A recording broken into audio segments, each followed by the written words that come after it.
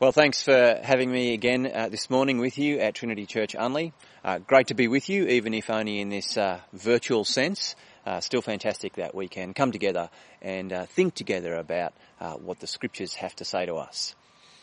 We really appreciate here at Bible College SA the partnership we have with you guys at Trinity Unley. We share a building and we share a common ministry shoulder to shoulder for the gospel of Jesus, and we're just delighted to be able to do that alongside you and with you together.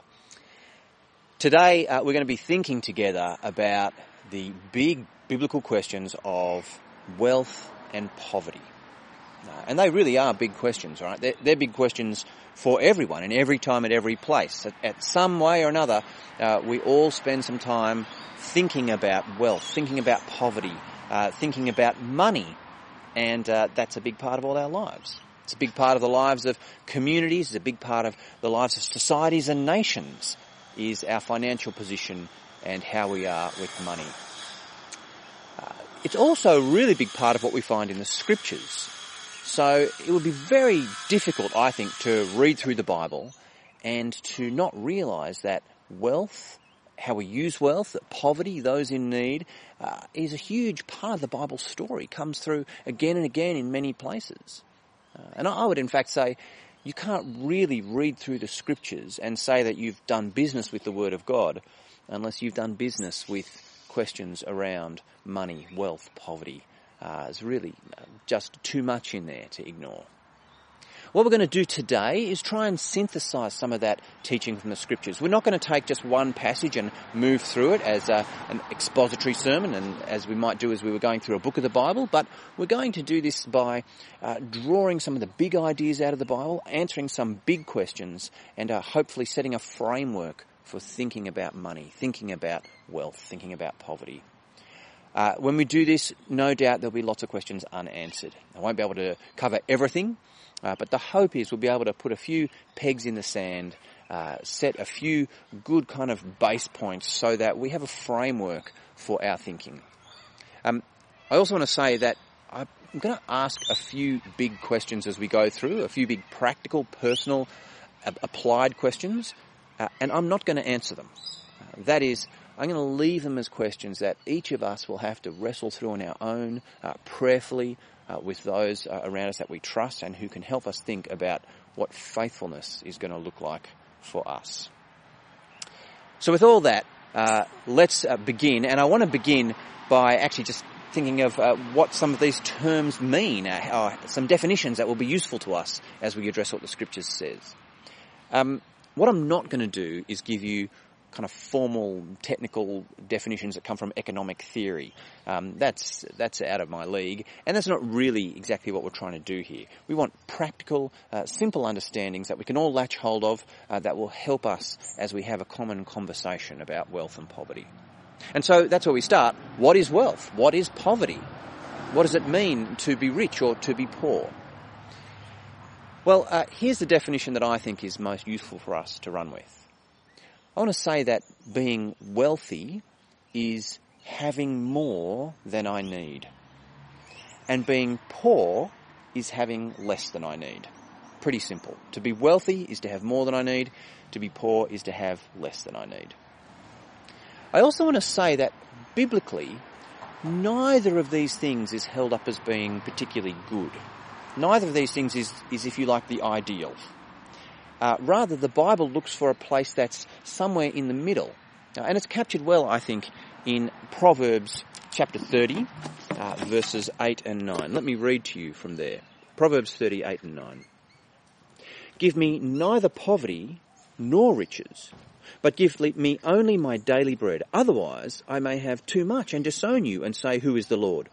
Or I may become poor and steal, and so dishonour the name of my God. On the one hand, if I have too little, I might become desperate. And in my desperation, I might sin. I might steal something and sin against God. That's no good. But on the other hand, if I have too much, I might become arrogant and proud and believe that I don't need God. I've worked out my own security. I've got my own life sorted, and my money looks after me. I don't really need God that much. That's a very dangerous place to be, actually, and it's one of the great risks and the dangers of money. We hear something similar to this when we get to the New Testament, 1 Timothy, Paul's letter to Timothy, chapter 6, verses 9 to 10. Let me read to you from there. Those who want to get rich fall into temptation and a trap, and into many foolish and harmful desires that plunge people into ruin and destruction. For the love of money is the root of all kinds of evil. Some people, eager for money, have wandered from the faith and pierced themselves with many griefs. Money is very dangerous. It's something that the Bible warns us against, particularly because of the spiritual impact it can have in taking us away from God. No, far better to be back with Proverbs 30 and to be in that place where we have neither poverty or riches, but just our daily bread. That daily bread language is great. It's used in lots of places in the Bible. It's obviously drawn from Exodus chapter 16, where the Israelites who are wandering in the wilderness are daily fed the manna, the bread from heaven, by God. And it's enough for each day, but never enough to stockpile. That's the image here. This is exactly the same language that will be picked up by Jesus as well when he gives us the Lord's Prayer. Give us this day our daily bread. Enough for today, not poverty, but we need to pray for it each day, not a stockpile, not riches. This middle space. So this is a helpful way to start, I think. What is wealth? What is poverty? Wealth is having more than I need. Poverty is having less than I need. It does, of course, drive us, though, to the immediate question, well, what do I need? What are my needs? And particularly, what are my needs versus my wants? They're really good questions, hard questions. We're going to come back to them in just a moment. But before we do that, I want to just put one more definition on the table for us. And it's the question, or the word I want to define is money. What is money? You think that's kind of an odd thing to ask, isn't it? At the one level, it's super obvious. But then you stop and you think, no, actually, that's quite hard, isn't it? Intuitively, we all know what money is. But then at the same time, it's profoundly abstract as an idea. Again, I don't want to give you any economic theory here. That's not what we're doing today. But just a practical, usable, everyday kind of definition that we can work with. And I think it's helpful for us to think about money as a transferable store of wealth, or an indication of what we value. Let me tell you what I mean. When you think about, say, $20, $20 doesn't really mean anything in itself. But we know what $20 has the value of. It has the value of a decent bottle of wine. It has the value of a movie ticket. It has the value of a pair of shorts, or a haircut, or an hour of babysitting, or an investment towards safe water in a developing community. We speak of $20 to identify the kind of common value that these things share. But money's a bit more than that too, or money does more than that too. It's not just that money sort of stores and signifies value. The way we use our money, the way each one of us uses our money, shows what we value. It reveals what we value. I buy the wine. You buy the movie ticket. You get the haircut. You get the pair of shorts. Hopefully someone makes the investment in water in the developing country. These things are all notionally worth about $20, but they're not equally valued by all of us. And the way each of us uses our $20 reveals what we value. Money shows something of what's important to us. And that's really important for us to remember, and it will become something we want to think about more as we keep going. So now let me ask a big question, a hard question. Why does God make some people wealthy? Why has God made some people wealthy? Some people are wealthy, some people have more than they need, clearly. Why did God make those people wealthy? Well, one common answer that I think we may not say out loud, but we sometimes think in the back of our heads, that's probably not a great answer, is God makes us wealthy just because he wants to bless us with material stuff. God makes some people wealthy just because he feels like those people, I've just decided in my grace, in my benevolence, to let those people have better stuff than other people. I just wanted certain people to be able to have luxury Italian sports cars. I wanted certain people to be able to have overseas holidays, while other people have to drive old bombs and other people can only go camping for their holidays. I just wanted some people to have nicer stuff than other people. Well, there's kind of probably a little bit of truth in there somewhere, but I think it's probably a confused way of thinking about it. Go back to what we said about money. Money doesn't just have value, money shows what we value. And of course, God hasn't really given that many people luxury sports cars or overseas holidays. God has given people money and they have chosen what to spend it on. See, if I use the money God's given me to buy a Ferrari or a Maserati, or I use it to go to Italy, that shows what I value as much as what God wants for me. And I think that's a helpful distinction, because I could equally have used that money to feed the poor, to support a missionary, to invest in green energy, to refurbish a community hall, to seed fund a new church, whatever it is. That is, what I end up with is a result of my choice as much as God's intention. So to say that God makes some people wealthy just because he wants them to have nice stuff, I suspect is not a fully adequate answer. But there are some better answers. And the first one is this. I suspect God makes some people wealthy simply so that they can be agents of blessing to others in ways that bring glory to God. I suspect God makes some people wealthy so they can be agents of blessing to others in a way that brings glory to him. Now this is of course just the completely standard Christian view of gifts, which is the totally upside down view compared to what most of the world thinks. Whatever the gifts are, be they money or talent or opportunities, Christians think of them a bit on their head, right? When the world would say, when I get stuff, that stuff is for me, right? That's how it works. I get stuff, that stuff is for me. That's what happens at Christmas, that's what happens at my birthday. People give me stuff, that stuff is for me, right? But the Christian view is opposite. The Christian view is when I get stuff, it's for others. God has given me certain talents. They're to use to bless others and to glorify him. God has given me certain opportunities.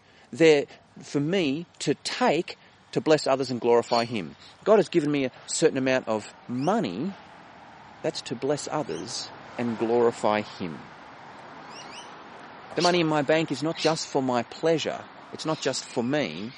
It's to bless others and to glorify him. We see this all through the Bible with some of the great examples of people who deal well with their wealth. Think of people like Boaz in the book of Ruth, who has so much and uses it to bless others and bring glory to God. Think of the Good Samaritan, who uses what he has to bless another and to bring glory to God. But of course, think of Jesus himself. Think of Jesus himself. The reading that we heard earlier was from 2 Corinthians chapter 8. And 2 Corinthians 8 and 9 is the most extended passage on money and what we should do with our money in the whole New Testament. And in that passage, though we're not going to go through it now, in verse 9 we saw this. For you know the grace of our Lord Jesus Christ, that though he was rich, yet for your sake he became poor, so that through his poverty you might become rich. Jesus used his riches not for himself, but to bless others, and it brings glory to God. It's Christ-like for us to think of what God has given us that way. It's Christ-like. And in fact, that leads us to another reason that God might make some people wealthy. He makes some people wealthy in order that they have extra opportunities to grow in Christ-likeness. It gives extra opportunities to grow in generosity, to grow in sacrifice, to grow in those things that are so Christ-like. The more money we have, the more God is giving us opportunity to grow into Christ-likeness through blessing others. It's interesting when you look at one of the famous parts of the scriptures that talks about treasure and things we value. Sermon on the Mount, Matthew 26, verse 21, says this. It says, "Where your treasure is, there your heart will be also." Now the thing about this verse is I think we often read it backwards. It says, "Where your treasure is, there your heart will be also." I think we read it backwards. And we read it as though it says, "Where my heart is, that's where I'm going to put my treasure. Where my heart is, that's where I'm going to put my treasure. I will invest in what I love." The problem with reading it backwards is that's terrible. If it says where my heart is, that's where I'm going to put my treasure, then what it's saying is, because my heart is for Italian sports cars and overseas holidays, that's where I'm going to put my treasure. And the Bible says that's right. No, that's terrible. My heart is selfish. My heart is interested in me. My heart seeks my own glory. I need to let the Spirit do that transformative work on me and see how I can use what I've been given, not just to bless others, but to grow in Christ-likeness. It says, where your treasure is, there your heart will be. The idea is that where you invest your treasure, your heart will chase after that. Your heart will grow in that direction. So, for example, if I drop, say, $10,000 in a really boring tech stock, suddenly I care quite a bit about really boring tech stocks. Interesting. If I drop $10,000 in my local mission society, suddenly my heart has more of an active concern for what's going on in that local mission society and God's purposes there. Do you see that the way we use our money can actually train our hearts? Our actions can lead our hearts to be more Christ-like, more focused on the things that God wants us to be focused on. Where our treasure is, there our hearts will be also. The implication is, so put your treasure in the place you want your heart to go. This, of course, comes on the back of, immediately preceded by Matthew 6, 19 and 20. So let me read to you just the fuller few verses. This is the Sermon on the Mount. Jesus says, "Do not store up for yourselves treasures on earth where moths and vermin destroy and where thieves break in and steal, but store up for yourself treasures in heaven where moths and vermin do not destroy and where thieves do not break in and steal. For where your treasure is, there your heart will be also." How can you store up treasure in heaven? By making heavenly investments with your earthly treasure, which will result in a heart growing in concern for heavenly things and a heart that will be satisfied when you reach heaven and see those things fulfilled. Where your treasure is, there your heart will be also. So, why does God make some people rich? Because being rich can actually be good for us. It can be good for us as we grow more into the people that God wants us to be, by becoming more Christ-like as we're more generous and sacrificial in our blessing of others to the glory of God. And of course, God makes some people rich just so that others will benefit in the way that Christian gifts work. He gives us things for the benefit of others. Well, I just want to say, as a little side note here, but really important, as we're thinking through all of this, please don't buy the lie that you need to be wealthy to be happy. Please don't buy that lie. That is categorically untrue. You do not need to be wealthy to be happy. Post Malone is rich and sad. The Journal of Nature of Human Behaviour found that, or reported that, households with an income greater than $95,000 had lower levels of life satisfaction and well-being. Columbia University found that childhood depression and anxiety were at twice the US average for families who earned more than $170,000. On the other side, the World Values Survey found that Nigeria was the world's happiest nation, despite the fact that it ranks 142nd out of 194 in terms of wealthy countries. It's very poor and the happiest country in the world. And now there's a lot of reasons why this happens, but all of this shows us one thing is true. Money is not the key to happiness. Money does not make you happy.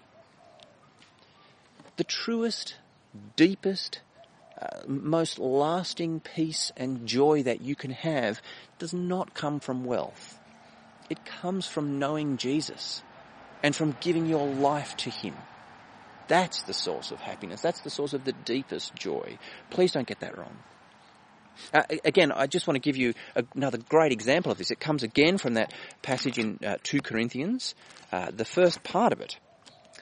In 2 Corinthians, Paul's writing to the church in Corinth, and he's holding up to them this example of the Macedonian churches, that is the churches of Thessalonica and Philippi. And we can't unpack all this in detail, but I just want you to hear this again and see how much of what we've been saying is true and is reflected in these verses. Here's Paul. He says, "And now, brothers and sisters, we want you to know about the grace that God has given the Macedonian churches. In the midst of a very severe trial, their overflowing joy and their extreme poverty welled up in rich generosity. For I testify that they gave as much as they were able, and even beyond their ability, entirely on their own. They urgently pleaded with us for the privilege of sharing in this service to the Lord's people. And they exceeded our expectations. They gave themselves first of all to the Lord, and then by the will of God also to us." Now again, there's a lot in there, and we won't go through it in detail, but I encourage you to look at that passage more closely, spend some time reflecting on it. And please notice that what you have here is the people of these Macedonian churches with profoundly generous hearts, but those hearts are gifts to them. It's a gift from God that they have these generous hearts. And notice they have enormous joy despite poverty. And notice that their joy comes from giving, participating in the work that God is doing in the world. This is part of the fullness of their lives before God. It brings them joy. They're a remarkable example to us of the right way to think about wealth and poverty. Well, why does God make some people rich is the first question. The second question I want to ask gets down to, I guess, the pointy end of things. And the question is this: are you wealthy? Am I wealthy? Are we wealthy people? Well, there's a couple of ways to answer this question. And one of them will come back to what we flagged earlier, which is the distinction between needs and wants. Well, I'd have to call myself rich if I have more than I need. The question is, do I have more than I need? Am I just meeting my needs with what I have, or am I also indulging lots of my wants too? How do you define what's a need and what's a want? Well, not all people will agree on this, and it's true, I don't think the Bible gives us a really rigidly clean-cut answer to that question, but it gives us some pointers. 1 Timothy 6:8 is a good starting place. Paul talks about having food and clothing and being content with that. That is the basics. Food and clothing, and I'm content. We might expand that to say, well, shelter perhaps, utilities, maybe healthcare, maybe education, just the basics, then we should be content. Well, of course, you've got to keep asking, how far does your list of the basics go? But you also then have to ask this tricky question, don't you, about standards. What do we mean when we say this? Like, to have food and clothing and be content. Well, by food, do you mean rice and lentils? Or do you mean smashed avo and $20 bottles of wine? By clothing, do you mean, a couple of pairs of second-hand jeans from the op shop? Or do you mean fast fashion from the high street that's turned over every season? For shelter, do you mean, a derelict shack with no insulation, but it does keep the rain off? Or do you mean a 6-bedroom, 4-bathroom McMansion? For education, do we mean up to year 12 at a public school? Or do we mean private schools and 2 university degrees? Well, here's where I'm not going to give you the answers. These are questions that we need to ask. These are questions that we need to consider prayerfully. What I want to say, though, is please don't go down this line. Please don't say, wow, they're complicated questions, so it doesn't matter if we don't come to an answer. Or they're complicated questions, so any answer's fine. That's a little bit of a cop-out. I want to say, no, wrestle with these questions properly and ask, what are our needs and what are our wants? We can't really brush aside those kinds of questions if we want to consider how wealthy we actually are. The second way to answer that question, though, apart from thinking about needs and wants, is just to keep this in mind. By most standards, many of us Aussies would just have to see ourselves as wealthy. We just would have to see ourselves as wealthy. In fact, in terms of median wealth per adult, Australia ranks as the second richest country in the world. Now, there are other ways to measure the wealth of nations. That's fine, but any of them, all of them, you will find as you look at them, Australia is right up there at the top. Now, of course, there are people in Australia who are poor. There are people in Australia who don't have everything they need. And we must never forget that, and we must never overlook them, and we must never forget the fact that our society has great inequalities in it. But if we're thinking about ourselves, we want to ask, given these questions about needs and wants, given our country, the reality is many of us have to see ourselves as wealthy. I certainly have to accept that I'm wealthy. I'm a wealthy person by historical standards and by world standards. And if I come to that conclusion, and if I accept what we've already said, that God has given me money so that I might steward it and use it to bless others, and because he wants me to use that money as giving me opportunity to grow more Christ-like, we come, I guess, down to the tin tacks, the practicalities. And this is really where I want to leave you. I want to give you just some thoughts to answer the very on-the-ground, rubber-hits-the-road questions of, okay, what should I do with my money? What should I do with it? I want to suggest 5 things, all from the scriptures, and I want to give them to you in, I think, what is roughly the right order. 5 things that I think Christians should do with their money. First one is look after your family. Look after your family. 1 Timothy 5 verse 8 says, anyone who does not provide for their relatives, and especially for their own household, has denied the faith and is worse than an unbeliever. Their relatives, and especially their household. The idea is that those who are closer to you, you have a greater responsibility to provide for financially. And to not do that makes you an unbeliever. Makes you worse than an unbeliever. Now, I want to be really careful as we read this. This is not saying anyone who doesn't indulge their family, spoil their family, buy their family every treat, give them every indulgence. It's not saying that. It's not talking about that level of kind of luxurious overindulgence. It's just saying to provide for their family. And I think that just means to not neglect them in their basic needs, to make sure they have their food and clothing and shelter. That's the first priority, to provide for our families. Not to indulge them, but to provide for them. The second thing that I think the scriptures call us to do is to support our church workers. To support our church workers. It comes actually from the same chapter, 1 Timothy 5, but this time verses 17 and 18. Yep. Both the sun and the car? I can only record for 30 minutes, so then it's just start again, that's all. Oh, did we go for 30 minutes?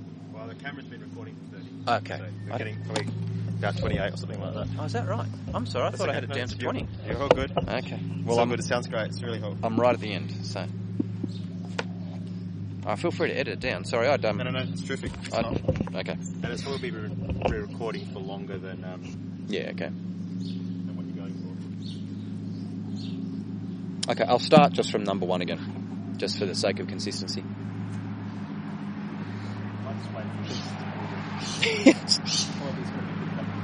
Yeah. This will go quick as well, please. That's good. It's terrific. Don't Okay. stress about the time. Okay.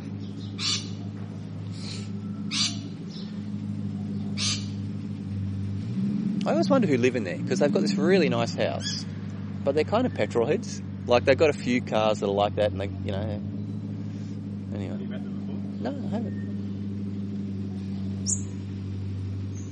The family on the other side, I went with it's an older couple. I think their son I went to school with. Okay. Beals. Okay.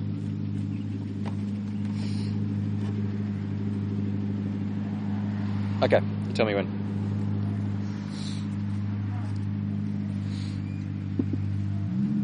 Yeah, we're all going. Okay.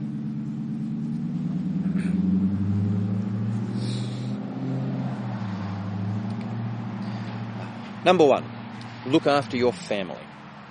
Now we get this from 1 Timothy 5 verse 8. 1 Timothy 5:8 says, anyone who does not provide for relatives, and especially for their own household, has denied the faith and is worse than an unbeliever. So the picture there is providing for relatives and especially the household. The idea being that those closer to you are those you have a greater responsibility to provide for. And to not provide for them puts you in a category worse than an unbeliever. Please note, however, what this doesn't say. It doesn't say you should spoil your household. You should indulge them. You should give them every luxury and treat and the most materially blessed life possible. No, it doesn't say that. It says you should provide for them.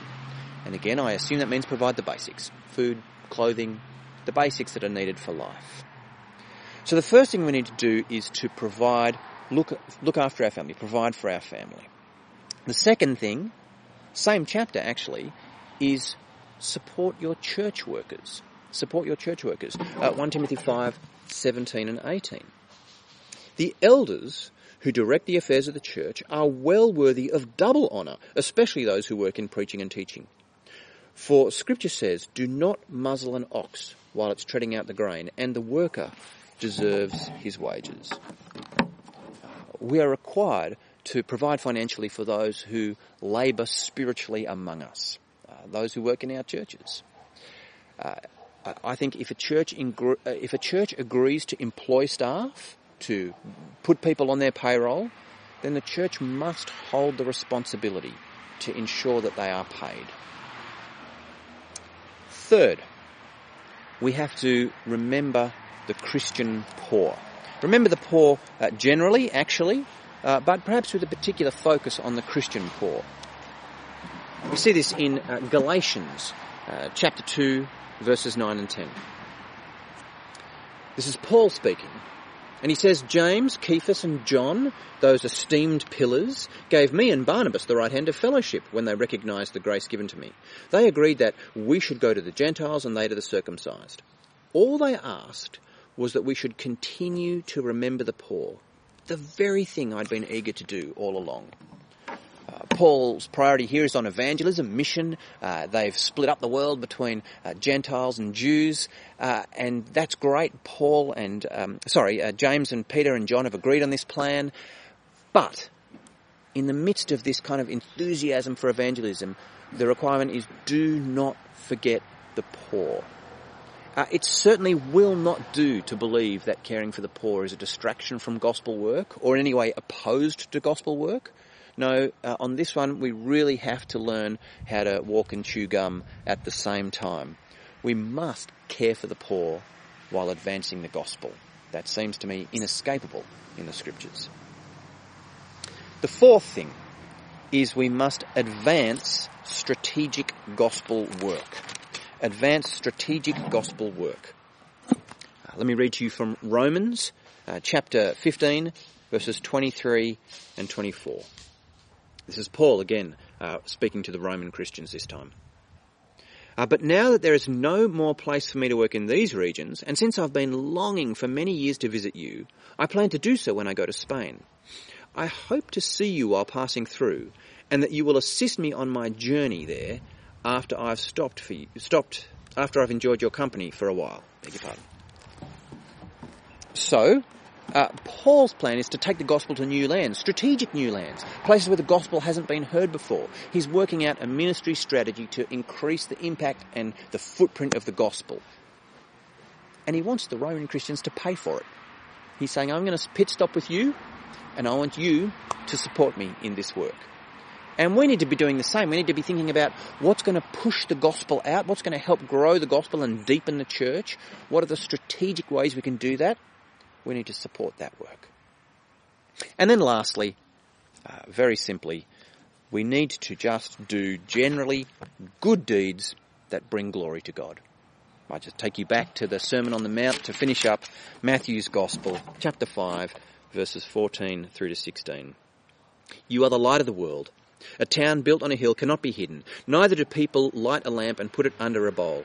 Instead, they put it on its stand, and it gives light to everyone in the house. In the same way, let your light shine before others, that they may see your good deeds and glorify your Father in heaven. Now, that doesn't speak directly about wealth or poverty or money, but it says what our lives should be about. It says what we should be all about.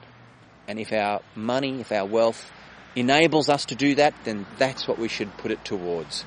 Blessing other people with what we have to the glory of God, and so that we become more the people that God has called us to be. So as I said, there's probably a whole lot there that is unanswered. There's a whole lot we haven't covered. But my hope and my prayer is that we've had a quick but balanced look at what the scriptures say about wealth, what they say about poverty, and what they're saying to us as to who we should be and what we should do with the things that God has blessed us with. I trust that's really helpful for you as you consider thinking about the ways that you follow Jesus and seek to bring glory to his name. Let me pray. Father, thank you so much for the scriptures and for what they teach us about who you are and who we are before you. And thank you for this teaching on wealth and on poverty and on money. And we pray, Father, that you would help us understand these things, but not only ponder them deeply, but put them into practice, that we might be a blessing to those around us, that we might not be selfish, and that we might further your purposes for your world, and even further your purposes for us as we grow more Christ-like in sacrificial generosity and dependence. We pray in his name. Amen.